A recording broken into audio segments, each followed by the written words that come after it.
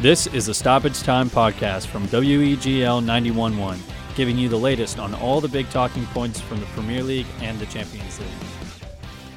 Hello, everybody, and welcome to the mid-season finale of Stoppage Time. I'm your host, Chris Basinger, and joining me in the studio today is Harrison Schooler. Harrison, how are you doing?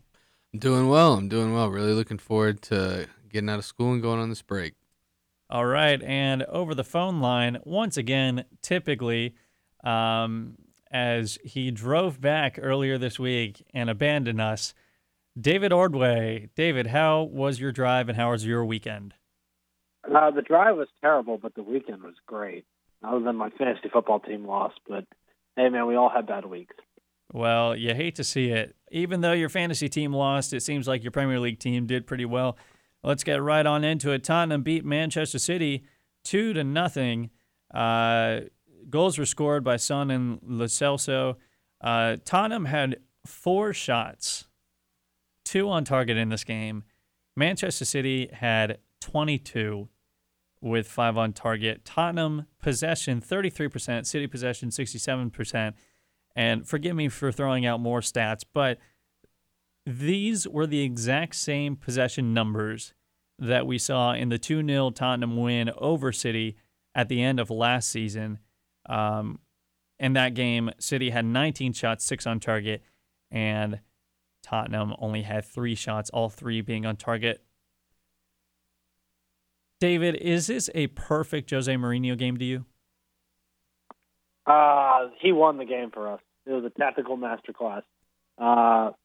Yes, to answer your question, yes, it was a Jose Mourinho game, and you know, it actually was kind of fun to watch. I mean, it wasn't. I mean, but it was fun to watch. I actually enjoyed it.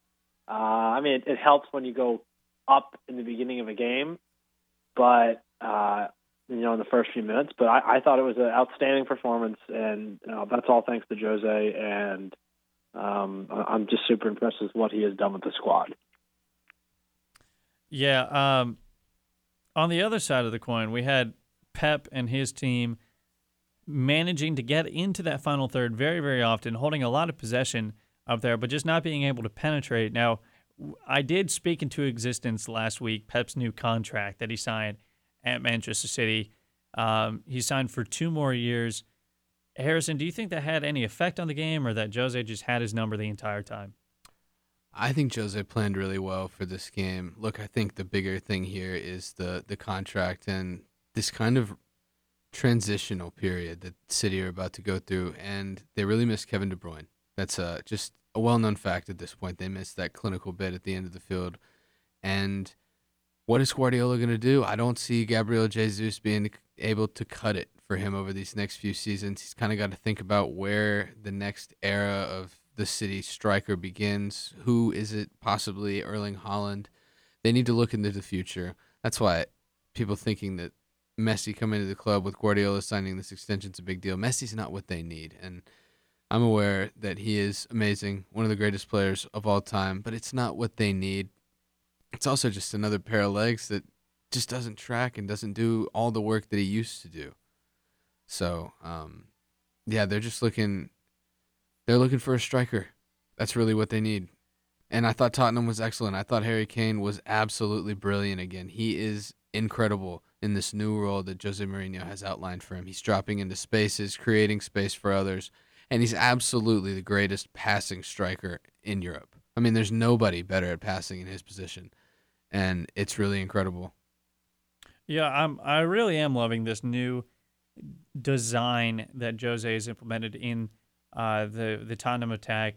Like you said, using Harry Kane, dropping back, which is allowing Son a lot more space. And we saw last season and this season, of course, just how much Son can use that space to just run into. And if Harry Kane is going to free up at least one center back, that's already one less man that Son has to take on. David, what do you think of Son in this new capacity? I mean, I think this is what this is a new Jose Mourinho. And he's still playing. Some of my friends in my soccer group chat were, talking about how he parked the bus. And, that's always looked at as a negative.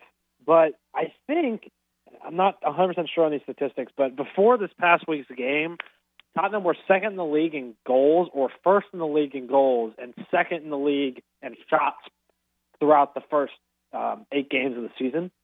And I wouldn't consider that parking the bus. Now, against Manchester City, I think that's how you beat a Pep Guardiola team. Kevin De Bruyne is a talent, probably one of the most, if not the most talented player in the league, and they have such a good, the most expensive team in the league in how much their center backs, outside backs, center defensive mid, and the whole team is just, it's billions of dollars. And Jose knew how to handle Pep. He knew exactly where to play Harry Kane, Son. More importantly, I gotta say the man of the match. Even though Harry Kane, I won the man of the match award. I think the man of the match was Pierre-Emile Højbjerg, and I've said it. He's been our player of the season, even though Harry Kane is on this record-breaking mission to catch, Kevin De Bruyne and Thierry Henry in assists.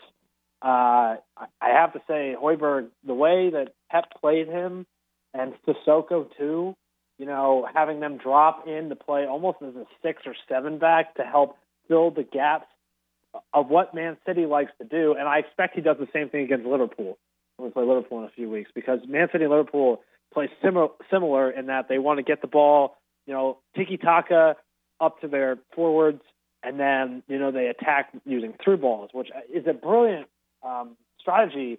And I think Mourinho just did everything right, and it was just brilliant. Harrison, I saw you roll your eyes when David mentioned parking the bus. Is that giving you a bit of PTSD? No, it's not really giving me any PTSD. Jose was brilliant. David's absolutely right to point out that he was really smart in dropping Sissoko and Højbjerg into those spaces to make those line-splitting passes a lot more difficult. And, the thing that I really liked the most, it was probably just a little bit of a switch-up, was putting Son on the right-hand side, because he knows Walker's got the recovery speed on the left-hand side, and Cancelo's just a little bit less in the concentration on that right-hand side, and he was freed up plenty of space, and it was the result of the first goal. Yeah, David, I want to go back to you on this. You mentioned how you thought Jose would use the same tactics against Liverpool in the coming weeks, and we talked about this before the podcast, but I just want to hear your thoughts on it now, that you would be happy if Tottenham were to get 11 points from their next 5 games. Am I correct? It was originally 11 points from the first 5, including Manchester City. I thought Tottenham can beat Chelsea. I think we can beat Arsenal. I think Crystal Palace we can beat. For some reason, I think that will be the game we struggle in. I don't know why I just do. And then Manchester City and Liverpool, I thought we'd draw City and draw Liverpool. But we beat City. So I look at it now, and 11 points from the next 5 games, in which Leicester is part of that. I think 11 points in the next 5 games keeps us definitely in the hunt for the title. Obviously it would, but to be at the point we're at now, a year ago, it's been almost a year since Mourinho was put in charge. That's dreamland. I didn't expect that. I don't think anybody did. I saw a tweet this weekend, and we'll get to Arsenal a little bit, but Mourinho is doing what Arteta was thought to be doing in Arsenal, and he's doing it at Tottenham. And everyone thought Mourinho was kind of,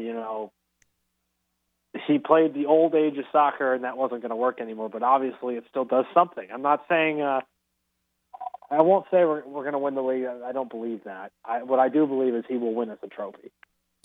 I also think it's fair to say that Mourinho is working with a more talented group of players. No, I agree. But he also, I think he chose Tottenham because he said before he came there, he tried to buy a lot of their players before. Harry Kane, Eric Dyer. He loved Eric Dyer. And, he's made him into a very strong center back. And, he's done some things that I'm impressed with. And I think we talked about it last week with Dele Alli. Dele Alli was actually at the stadium on Saturday, and there's some thought that maybe he's starting to find his way back into the fold. And I mean, that would be great. I'd be thrilled for him. But we'll see what happens. Yeah, he might potentially be in a Europa League game coming up, but we'll just have to see on that.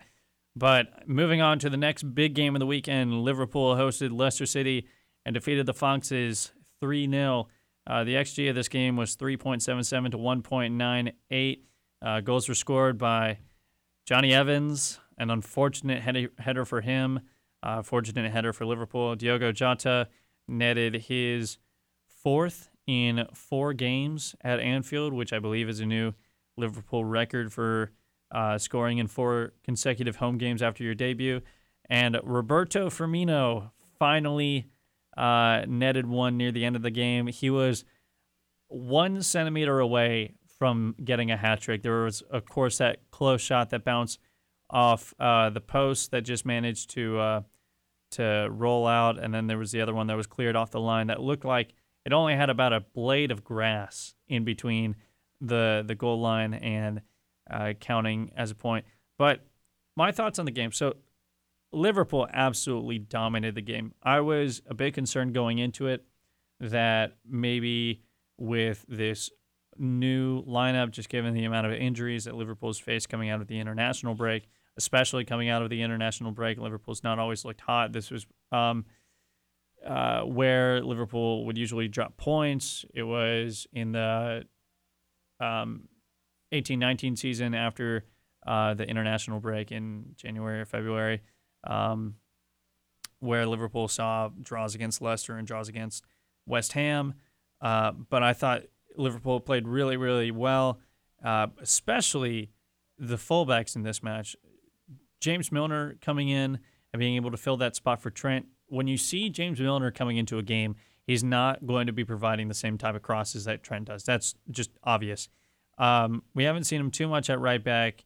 Played against Crystal Palace a couple seasons ago, and he's played there earlier this season. But there was a really good dynamic in this game between James Milner, Curtis Jones, who played right center mid, and Diogo Jota on the right. And I think Diogo is really proving that he can fill in to any of those front 3 roles. And he was originally bought, I believe, to be either back up to Mane or just to be able to fill into that center forward left winger role. But now that we can see that he can play on the right, I think this guy's got everything. But, Andy Robertson was huge. I have some stats here of his performance over the match, and he got man of the match. But he had 100% aerial duels won, 100% take-ons completed, 94 touches, 12 penalty area entries, 11 crosses, 6 duels won, 5 ball recoveries, 4 clearances, 3 chances created, 2 take-ons, 2 aerial duels, 1 clean sheet, and 1 assist. Forgive me for going through all the 12 days of Christmas on that one. But I think he was just a massive part of this game. Yeah, I saw the different numbers on the back of the jerseys as opposed to the usual ones, but it just doesn't matter. This team is so well-oiled, and they just have a real good, genuine understanding of what Klopp is asking of all of them. I mean, we're sitting here looking at Curtis Jones, very young, coming in that team, but he knows his role so well, and he's got enough ability on the ball to do some extra special things, because I know that midfielders in Liverpool's team aren't asked to do the special things. They're asked to do a lot of the dirty work and the hard running, but he's got that in him. And it looks really good, and I was just wondering what you make of him. Do you trust him now as a full-blown rotation player in any game? I trusted him the second he scored that goal against Everton in the FA Cup. I was in the airport watching that game, and I could tell that he was just finding those spaces and making those drives, something that Liverpool midfielders have been criticized for in the past couple of years, and especially over the 17-18 season when it was Wijnaldum, Henderson, Milner, was that they weren't driving enough. It was too many sideways passes, over-reliance on the fullbacks, and especially over-reliance on Mo Salah just to net the goals. But what we're seeing with Curtis Jones is similar to what we saw with Alex Oxlade-Chamberlain and what we've been seeing with Naby Keita, and that's just that ability to dribble and drive through the midfield. and get into those creative areas. So it was a really interesting dynamic that we saw on the left side of the field compared to the right. So on the left side of the field, you got Andrew Robertson, Naby Keita, and Sadio Mane. And you're going to see Andy Robertson do those 60-yard runs up the left-hand side, an underlapping run every once in a while with Sadio Mane, or just blast the ball forward to Mane. And you only really see link-up play with Naby Keita if he's getting played to from one of the center midfielders, or if Robertson's already driven up and then gets the ball to him, and there's a little rondo session happening over there. What we saw on the right between Milner, Jones, and Diogo was Milner always going up and that rondo session always happening. But that was so efficient because of Diogo Jota's incredibly creative runs that he was going on. This is a different situation, but his run through the center backs for the second goal when Robertson crossed it in, he was coming from deep, and he rounded them on the corner and went through to get the header, and he was completely free. But there were a lot of times where there were just quick passes, very fast. I talked about this earlier in the season, but it seemed like for the first few games, the players just weren't all on the same wavelength. And we see, especially Roberto Firmino's best performances are when all of the Liverpool players are on this, it's almost psychic, when you just feel like they're on the same wavelength and they're just able to make those quick passes and they're always going to find the feet. And it seemed like even in this game, they were always getting the second ball. Curtis Jones did an amazing job of getting the second ball. Yeah, it's like I said, they just run this really well-oiled machine, and Klopp's got all the ideas behind it, and they've all bought into him. But from the Foxes' end of the spectrum, they come into the game obviously wanting to counterattack. That was their plan. They go 1-0 down due to an own goal, and when you go 1-0 down with the counterattacking plan, it's not the best start, obviously. And I thought the two midfield pivots just struggled. I thought Mendy looked nervous on the ball. He looked really hurried in a lot of his movements. And Tielemans, to be fair, Liverpool's press and shadow pressing is really strong, but he wasn't working hard enough to find himself the ball. And I think when he does not get enough touches on the ball, there's just a lack of rhythm and feel from Everton's midfield players, because he's that strong link that can maybe find Maddison in that slight little spot between the lines, or maybe find Harvey Barnes on the run in behind. And he didn't get the ball enough. And when he doesn't get the ball enough, I feel Leicester struggle. Vardy was struggling as well, just because they couldn't get anything on the break with him. And yeah, this is just it. This is it. Brush it off. Find the next game, because this cannot dictate how you play over the next 2, 3, 4 games. Because last year this happened and they crumbled, and this can't happen again. They need to brush this off and get right back to it next week. Yeah, and something that you were talking about before the game, the commenters were talking about how they believe that Leicester would play. Instead of the 3-4-2-1, that they would play the 4-4-2, or even the maybe the 4-5-1 if Vardy's alone up top, with Albrighton dropping to that right back role. And the problem with that is it's giving you a false sense of security, where you believe every player is covered because you have so many guys back, even when it's a 4-5-1 and Vardy's alone up top. But really, what's happening, it's creating that second of, oh, is he going to cover him, or am I covering him? And you don't really know there. So it just added to a bit of slowness in the Leicester team. And there was no press. The second that Liverpool got the ball, everyone drops back and gives Liverpool the space that they need.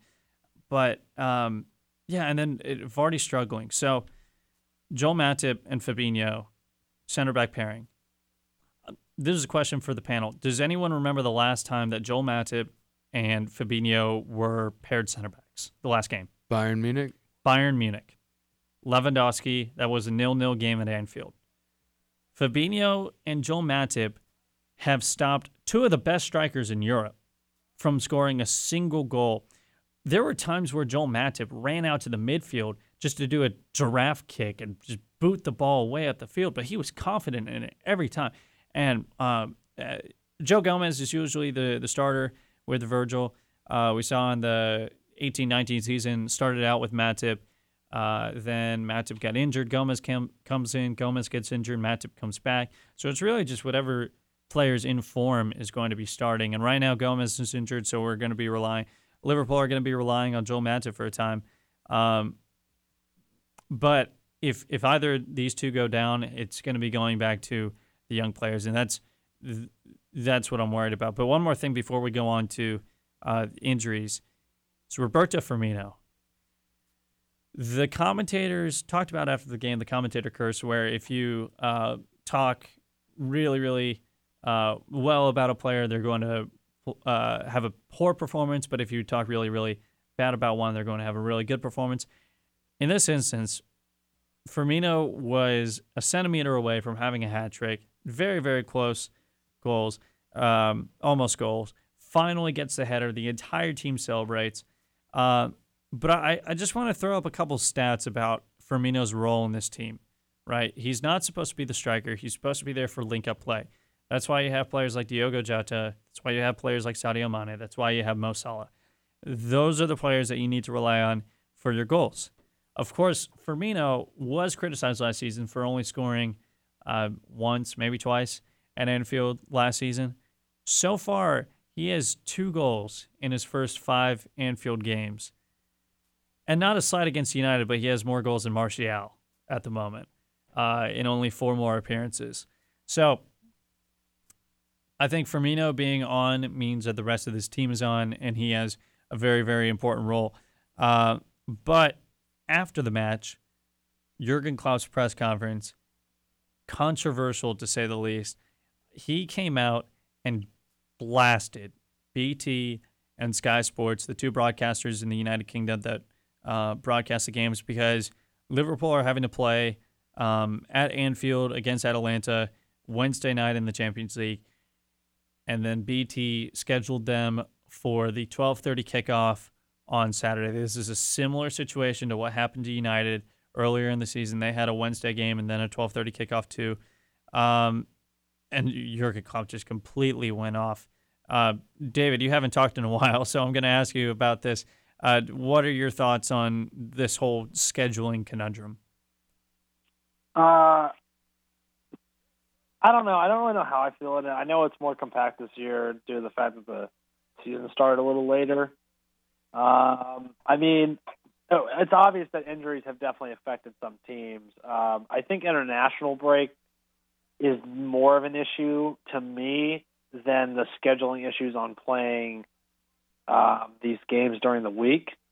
And you can disagree with that, and that's okay. I mean, I do think it's a little ridiculous, but I think the international break is more of the problem for me than playing 3 games in a week.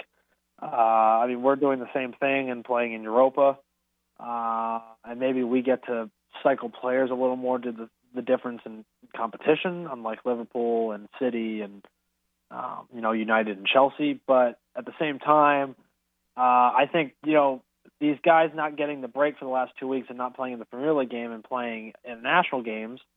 For example, Toby Alderweireld played in the 90 minutes in Belgium's last game, and he was going to play 90 minutes on Saturday, and then he had a groin injury. He's going to be out for the next 6 to 8 weeks, and which is a huge loss for us.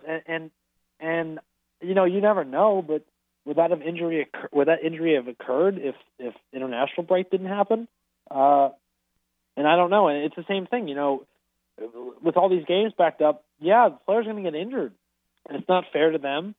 I don't know. It's a really tough situation, and I totally understand both sides of it. I think there's more of a problem with these teams going on international break rather than these teams going on playing 3 games in a week, because they've played 3 games in a week before. But we're in different times right now, and it's tough. Yeah, I'm over it. I'm not disregarding player welfare. I'm just disregarding Klopp's comments. I mean, it's really cool. That new training ground that y'all just got. You know how you afforded that? The contract the Premier League signed with these media companies. I love that. That training ground looks great. The James Milner door. It's awesome. incredible. Yeah. It's incredible. Lots of work done. Lots of hard money paid for that. Mm-hmm. And they all got it from these various contracts that they signed. It is what it is. The international breaks are stupid. The FA needs the money. The various FAs need the money. So they're going to happen. And there's nothing we can do. Just be thrilled that we don't have to see an international break for several months. And yeah, everybody's going to have to eat the injuries that they've got. And if you're a top 6 club, you're lucky. You've got more depth and more money and more to handle these tough times. I mean, the biggest injury of the weekend, to be completely honest with you, was Ross Barkley from Villa. That's the biggest injury of the weekend. I mean, there was other injuries. I would say, if we're speaking broadly across Europe, I would say Gerard Piqué. Oh, yeah, probably. But I mean, like in the Prem, Ross Barkley's the biggest injury. Mm-hmm. Barkley, absolutely. And he didn't play international break. He doesn't play 3 games a week because they're not in anything. Like, I understand Trump Klopp's standing up for his players, but this is kind of you're getting paid millions of dollars a year to do this, and it sucks. But I've seen these teams play 3 games a week before. During festive fixtures, especially, they can do it. I think Klopp's just frustrated with the loss of how many players he has, and it sucks, and it's understandable. I mean, I'd be frustrated too if I was a manager. If I'm losing, arguably both my starting center backs, our club signing that was supposed to be our best signing of the summer, which Diego Jota is, but still. And you're missing your starting right back who was team of the year last year, and it sucks, but this is kind of where the big bucks are made. It's how you manage it, and injuries are really unlucky, and it sucks. But I have to look at it as in Aston Villa probably got hurt the most from losing Ross Barkley, and I didn't think I'd ever say that. This is Ross Barkley injury would be killer. And I think it is killer for him. And it's still amazing what Villa has done, but losing a player like that's terrible. Yeah, definitely. I'm thinking a lot of teams, and part of Klopp's argument was that these contracts were signed pre-COVID times, and we've seen how the league has adapted to face those challenges. And I believe there's going to be a shareholders meeting soon. Where they're potentially going to vote on the 5-man substitution soon. And it seems like even for teams like Aston Villa, I believe he said if they did a vote right now, it'd be 15-5 in favor of the 5-man substitution. So I think why they take that out, I have no idea. No idea. Every other of Europe's top 5 leagues is doing it. So It just helps with injuries. Exactly. Not playing, it's nice that I know on Thursday Harry Kane will not play. It's nice knowing that. It's also nice knowing that even if he does play, it's nice knowing that we will probably pull him in the 5th at halftime or in the 60th minute, and then we still have 4 subs. That's nice to know because that helps with injuries. And my beef is not with the league. With playing all these games, my beef with international break, especially right now with COVID. That's my problem. I why we're doing that is ridiculous. But in saying that, again, we can complain all we want, and it's not up to us. But I mean, I don't think I don't know why they took 5 substitutions out. It's just dumb. I really don't understand that. Yeah, we'll have to see if they manage to fix their mistakes, but.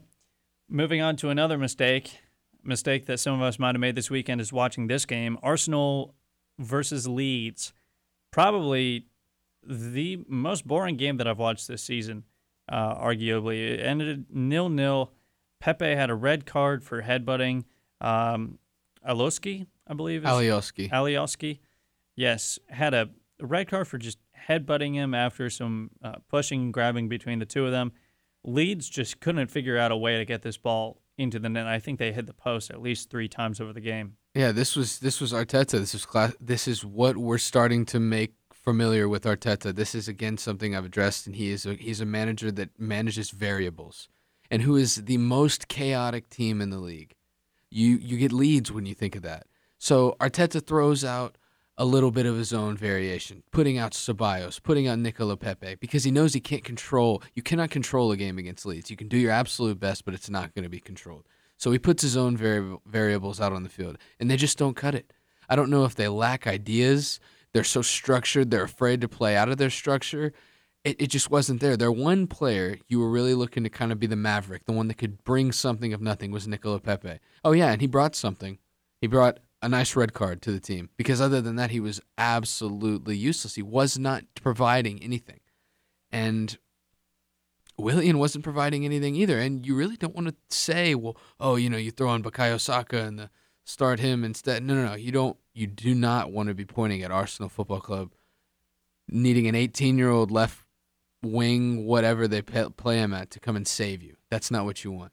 And they had Joe Willock in there. What is Joe Willock going to provide you centrally? Is he going to play that killer pass? Aubameyang is taking less touches in the final third than he took last season already. It's of note. It's on The Athletic. Tom Warville has already done an article over it. It's just not working. I don't know.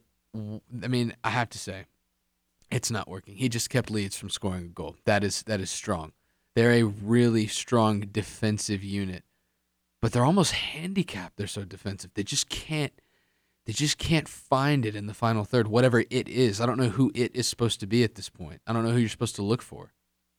Do you think that if you have a player like, and I hate to say this, but Champions League winner David Luiz, part of his appeal is that he can play some of those long balls up to the forwards, and it seems like Arsenal could use anyone at this point. Of course, Thomas Partey was out. Lacazette was out. Thomas Partey's had a couple good games for them. Lacazette's looked a bit shaky this season. Willian, like you said, pedestrian, same as Aubameyang. You think David Luiz could do anything about that? I think David Luiz would bring a bigger range of passing, but I find that I think Arteta's just not, he's concerned about him. He makes mistakes. He's a guy that will play a risky long pass, and Arteta's very measured. And I think Partey not playing is just kind of getting acclimatized with the system and getting used to everything and playing in a game like this where it's very chaotic. I don't know if that was good for him. Maybe he was just being left out of caution. But yeah, I don't know. I don't think the center-back partnership or any changes along the back line need to be considered. He's actually getting a good bit out of Hector Bellerin, somebody we've been collectively, the Premier League's probably been pretty up and down with since he arrived in London. But I don't know who. I don't know what. Is it Dominic Szoboszlai? Who knows? They need something, because currently they're just so defensively rigid, and going forward they just lack ideas.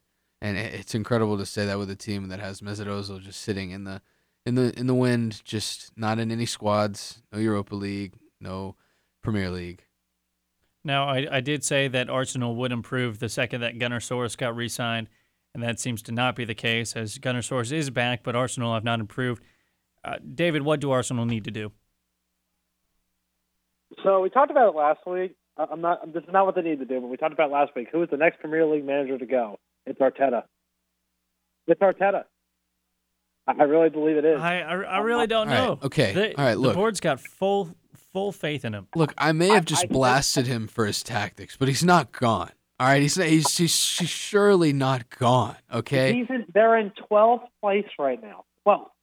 And who else is down there with him? It's Guardiola. Manchester City and Manchester United. Guardiola does have a game in hand.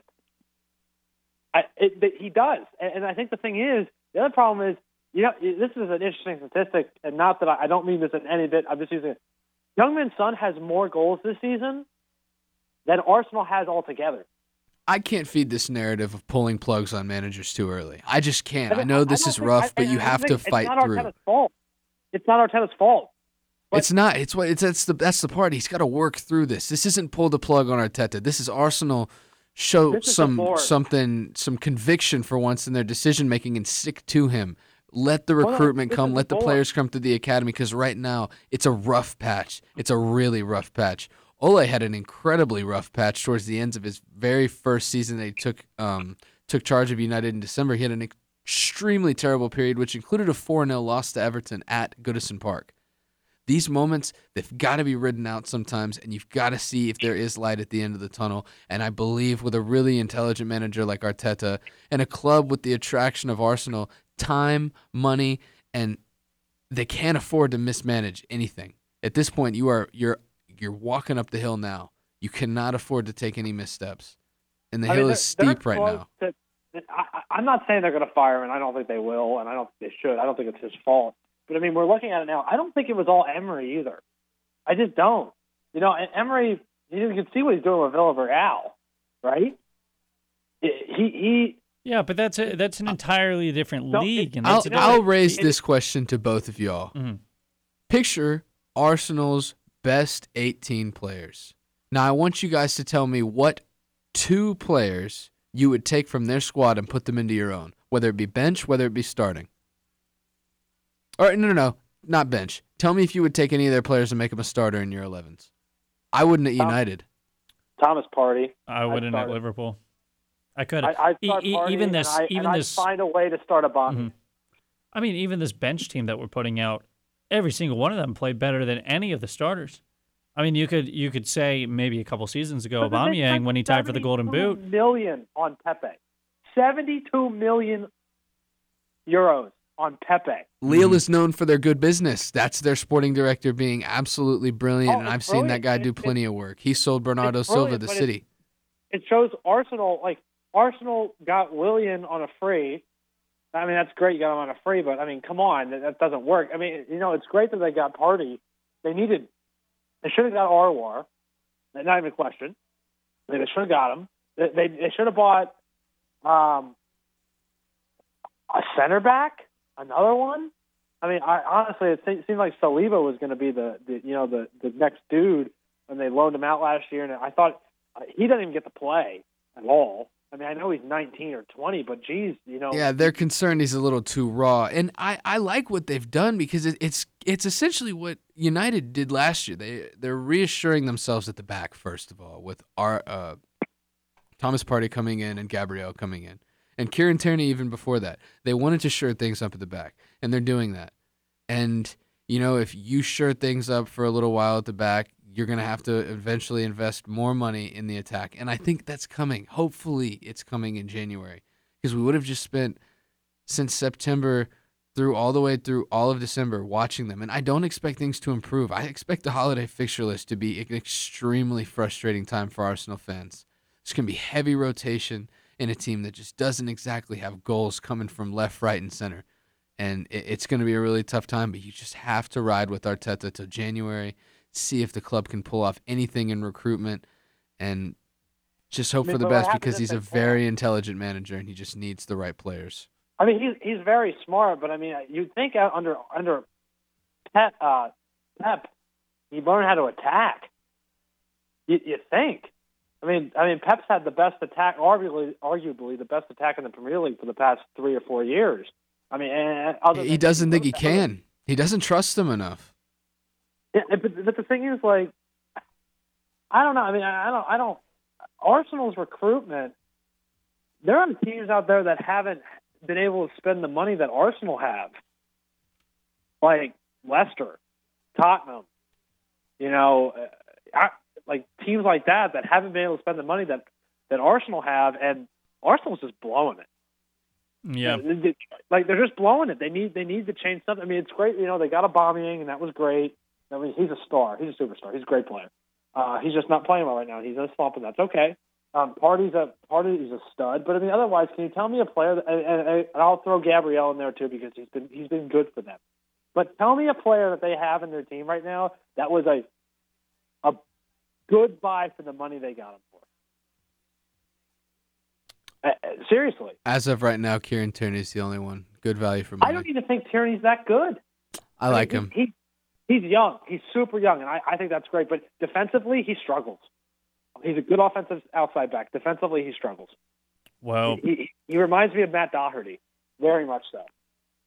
And the minutes, yeah. He's an attacking outside back, which is great. I mean, which is really great. But Tottenham, for instance, they have to play Sissoko behind Doherty because Doherty struggles defensively. Arsenal can't afford to do that. It's also been I think 425 minutes since Arsenal have scored from open play, I believe. Yep. Yeah. Roughly 8 hours. Roughly. Yeah. I mean, it doesn't get any easier either. They play Wolves. You can't win games if you don't do that. Mm-hmm. Just they play easy Wolves as that. next week. They play Tottenham the week after. You know, I don't want them to fire Arteta. That wasn't my point in saying I think he. All I'm saying is last week we talked about who's the next manager to get fired. I totally changed my mind about all shows. I just did. It's Arteta. In my opinion, it's Arteta. And I don't mean that as I think he's going to get fired. I don't mean that. It's just if they, at some point, you know how these big clubs work, especially clubs like, I mean, if it was Chelsea, this wouldn't even be a question. But big clubs can't, and the fans, you know, if you're sitting in 14th, 15th place during the holiday fixtures, something's going to start moving. Like, you know, January is huge, and you're right, but like at some point, waiting on a manager like that, I mean, with the players that Arsenal have, they should not be in 14th. Yeah. They shouldn't be in. I don't think they should be in top 4. But I mean, if they're in 6th, 7th, 8th, 9th, all right, I think that's okay. But if you're struggling and you haven't scored from open play in 8 hours, that's not just on waiting on defense. That's tactics. And there is a problem. And I know Arteta's a really young manager, and I think he's a superstar manager. I think he's going to be really good. But, you know, something's not going to go well. Well, we'll just have to wait and see if Arsenal can recover over these festive fixtures. But moving on, Aston Villa played Brighton this weekend. Brighton won. I believe this is their first win of the Premier League this season. 2-1 over Brighton. What was that? Second. I think it was their second win. Second win? Yeah. Of the Premier League this season. Well, it's good on them. The XG for this game, Villa had 1.77 to Brighton's 1.5. Welbeck and Solly March scored the goals for Brighton. But perhaps one of the two big events to come out of this game, maybe 3 actually, Ross Barkley coming off injured after 2 minutes. We already talked about all the injuries and all the problems that teams are going to have to be facing.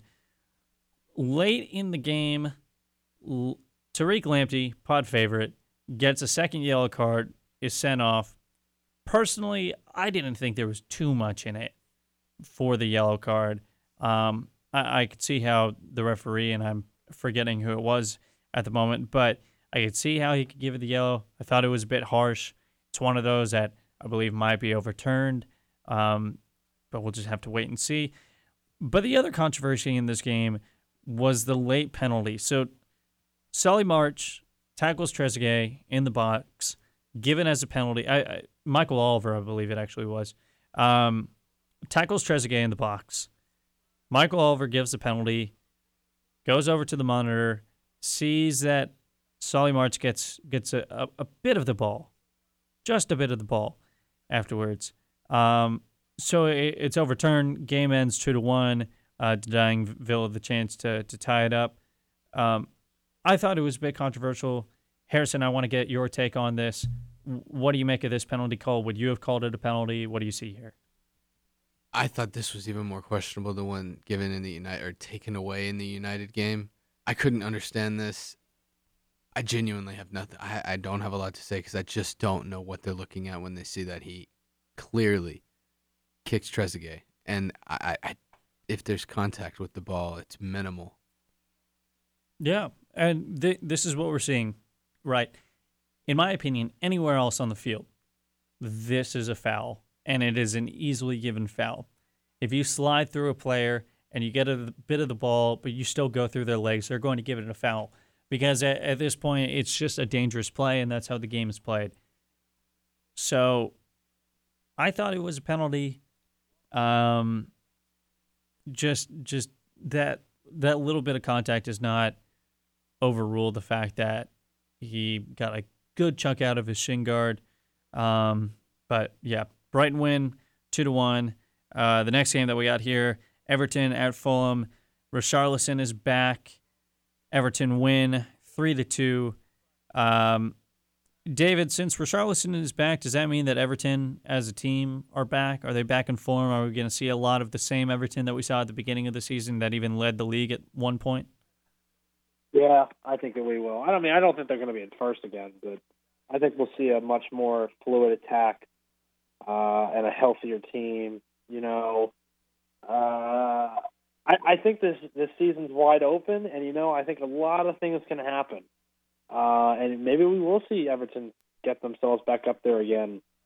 If Southampton would have won today, they would have been in third, which is just impressive. And I think Everton, with Richarlison back, I don't think he's one of the best players in the league, but I think he's very talented and an outstanding player. And I think he makes Everton a totally different team. And we see that with a few players, Some teams just look lost, and it seems like Richarlison is one of those guys that just makes them better. I do still believe they can battle for top five. I definitely think they're going to get the Europa League spot, but they won 3-2, and they scored some goals. And I think that's really important. And on the other side of the pitch, Fulham had an impressive 55% of possession, 14 shots, 6 on target, but could not finish out the game. Fulham missed a penalty. We've seen this before this time. It was just put over the crossbar. Is this a mentality issue? Is this confidence? Harrison, what do you think? I think it's confidence. I'm sure as a Fulham player, you're probably lacking in confidence after this really slow start. And really, it's just about the next penalty. You got to put it in. That's just so basic to say, but seriously, it is. It's just get it off your back. Because this right now, you don't need to build this kind of a thing early on in the season, this kind of shadow glooming over their head.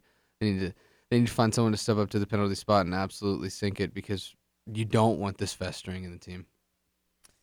Moving on, there was a predictable 1-0 win, United over West Brom, although Harrison thought that it would be either a win, loss, or a draw before this game started. You can guess who scored the penalty for Manchester United. It was Bruno Fernandes, of course. Is there anything more to say about this game? Yeah, it's another game where Manchester United lacked ideas going forward. It looked like a team that had no plan. I don't know what Ole is trying to get across to the players in the final third, movements, or there's no patterns of play. Actually, no, there is a pattern of play. Everybody gets the ball and they look directly for Bruno. And I don't even know what to say. There was one moment in the game where I was absolutely blown away, where Fred's in the box, probably a couple yards off the spot for the center, for where PK is, and he looks to square the ball to Bruno because he's not going to take the shot on his right foot. And it's every moment they're looking for him to bail them out.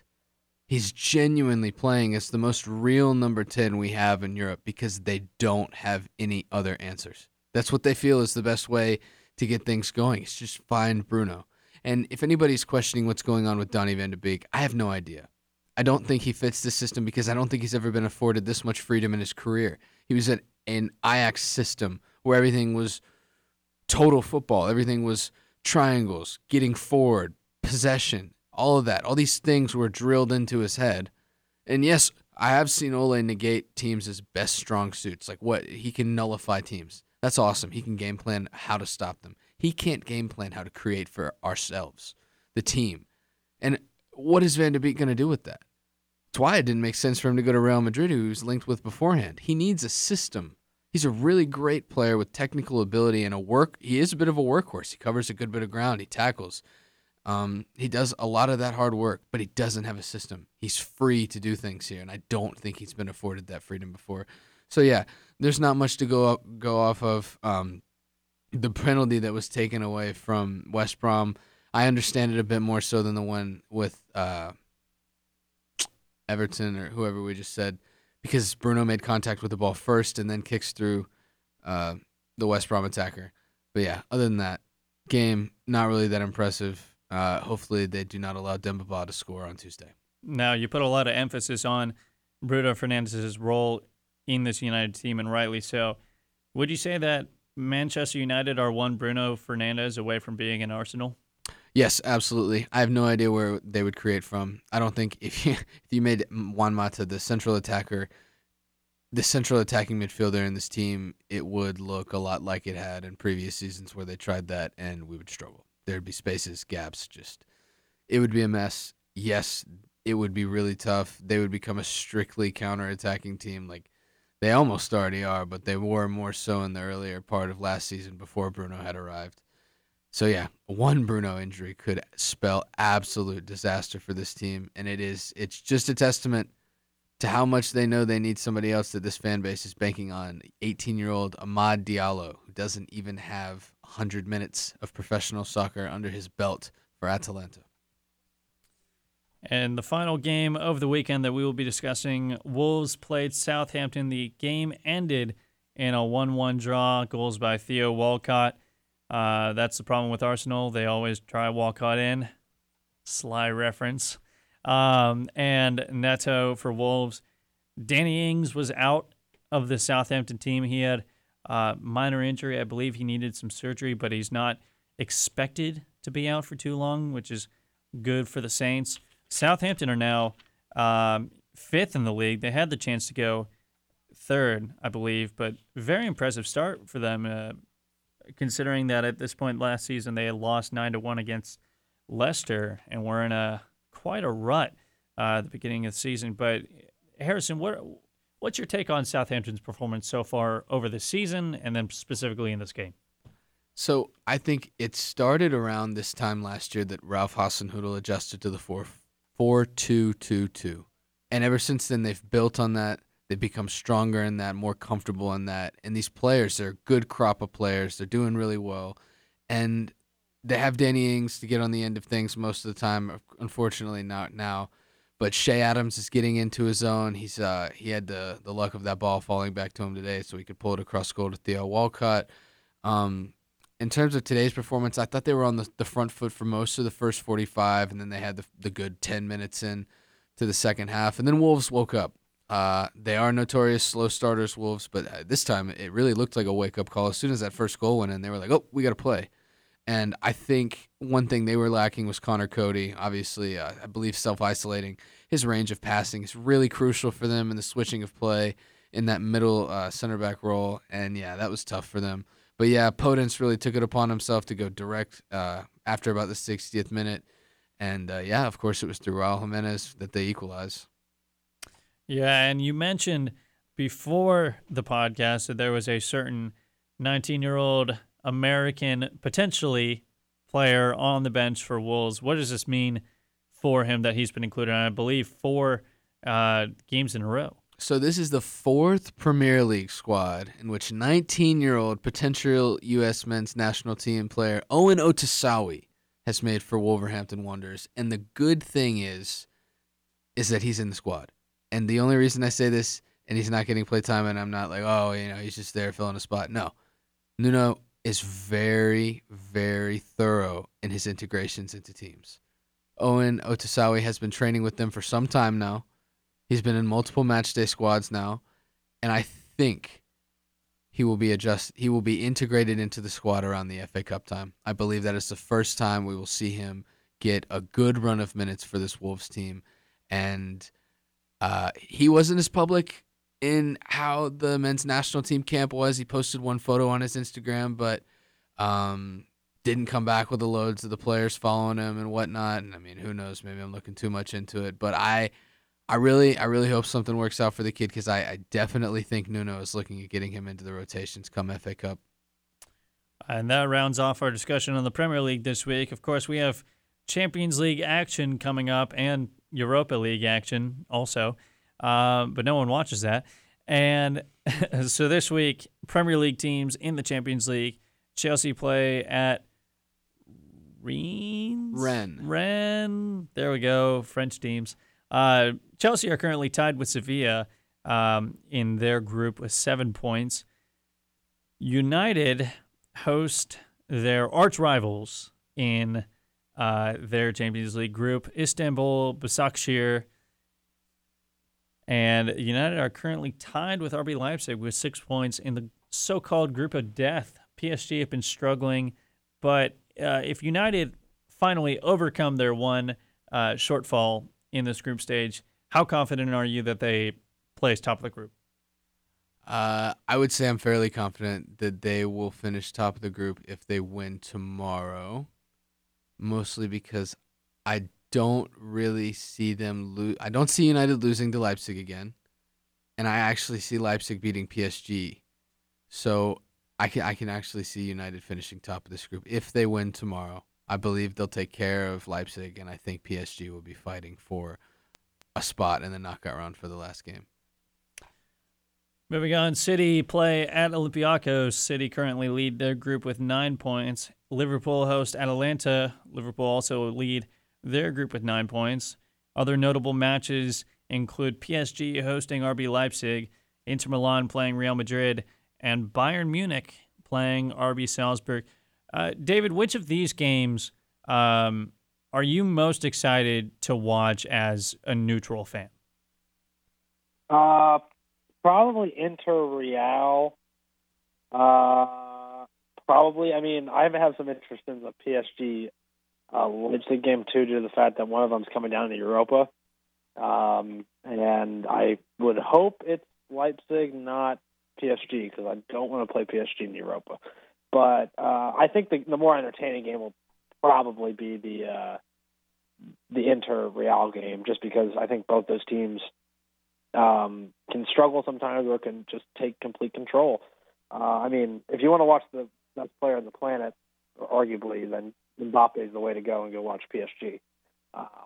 But I mean, otherwise, I think that Inter game has a lot going for it, and I think it'll be a really interesting matchup.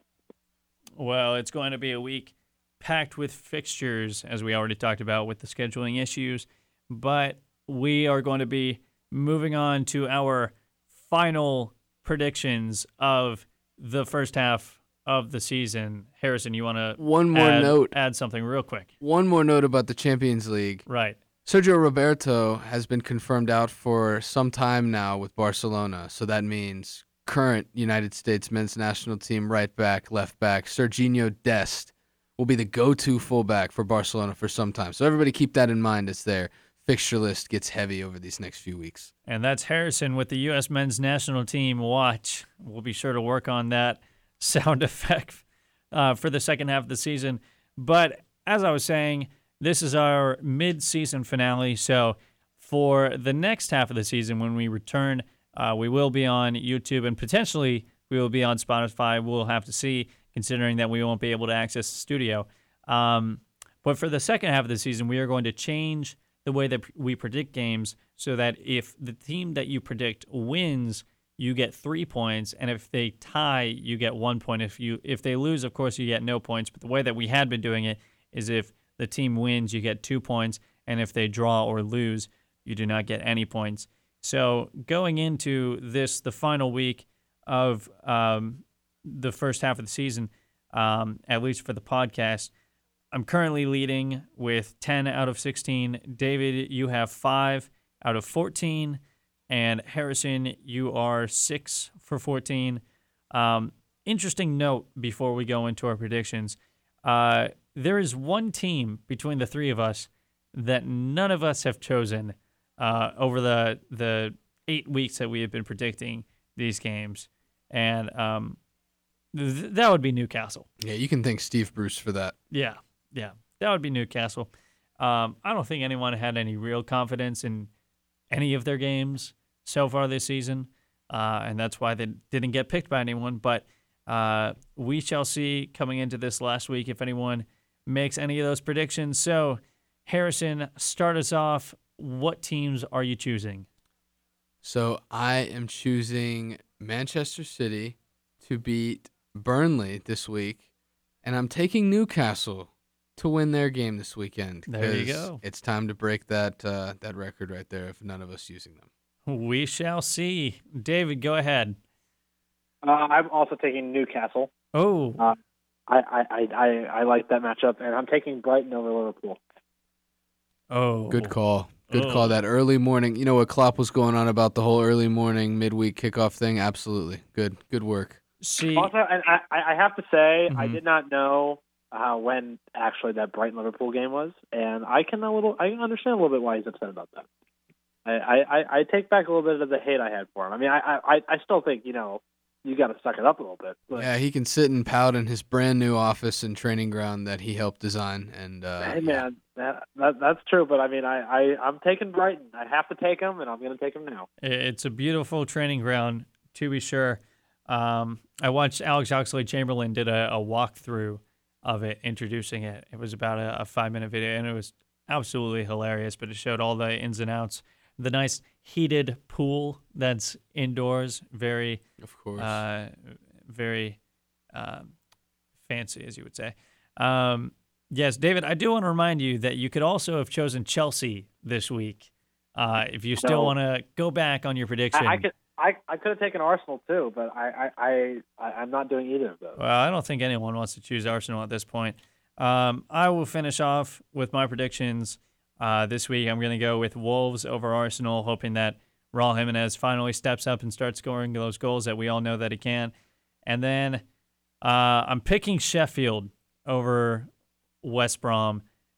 Sheffield have 1 point so far in the league. They have not won any games, but I think if they're going to win any, it could be against West Brom, and we'll have to see if they'll be able to bounce back. But that concludes our episode. Thank you for joining us. We should be on YouTube next week, potentially on Spotify. But until next week, we will see you then. Thanks for listening to this week's episode of Stoppage Time. You can follow us on Instagram at StoppageTime91.1 for news, updates, and more. Be sure to tune in next week for another great episode on Spotify, Apple Music, YouTube, or wherever you listen to podcasts.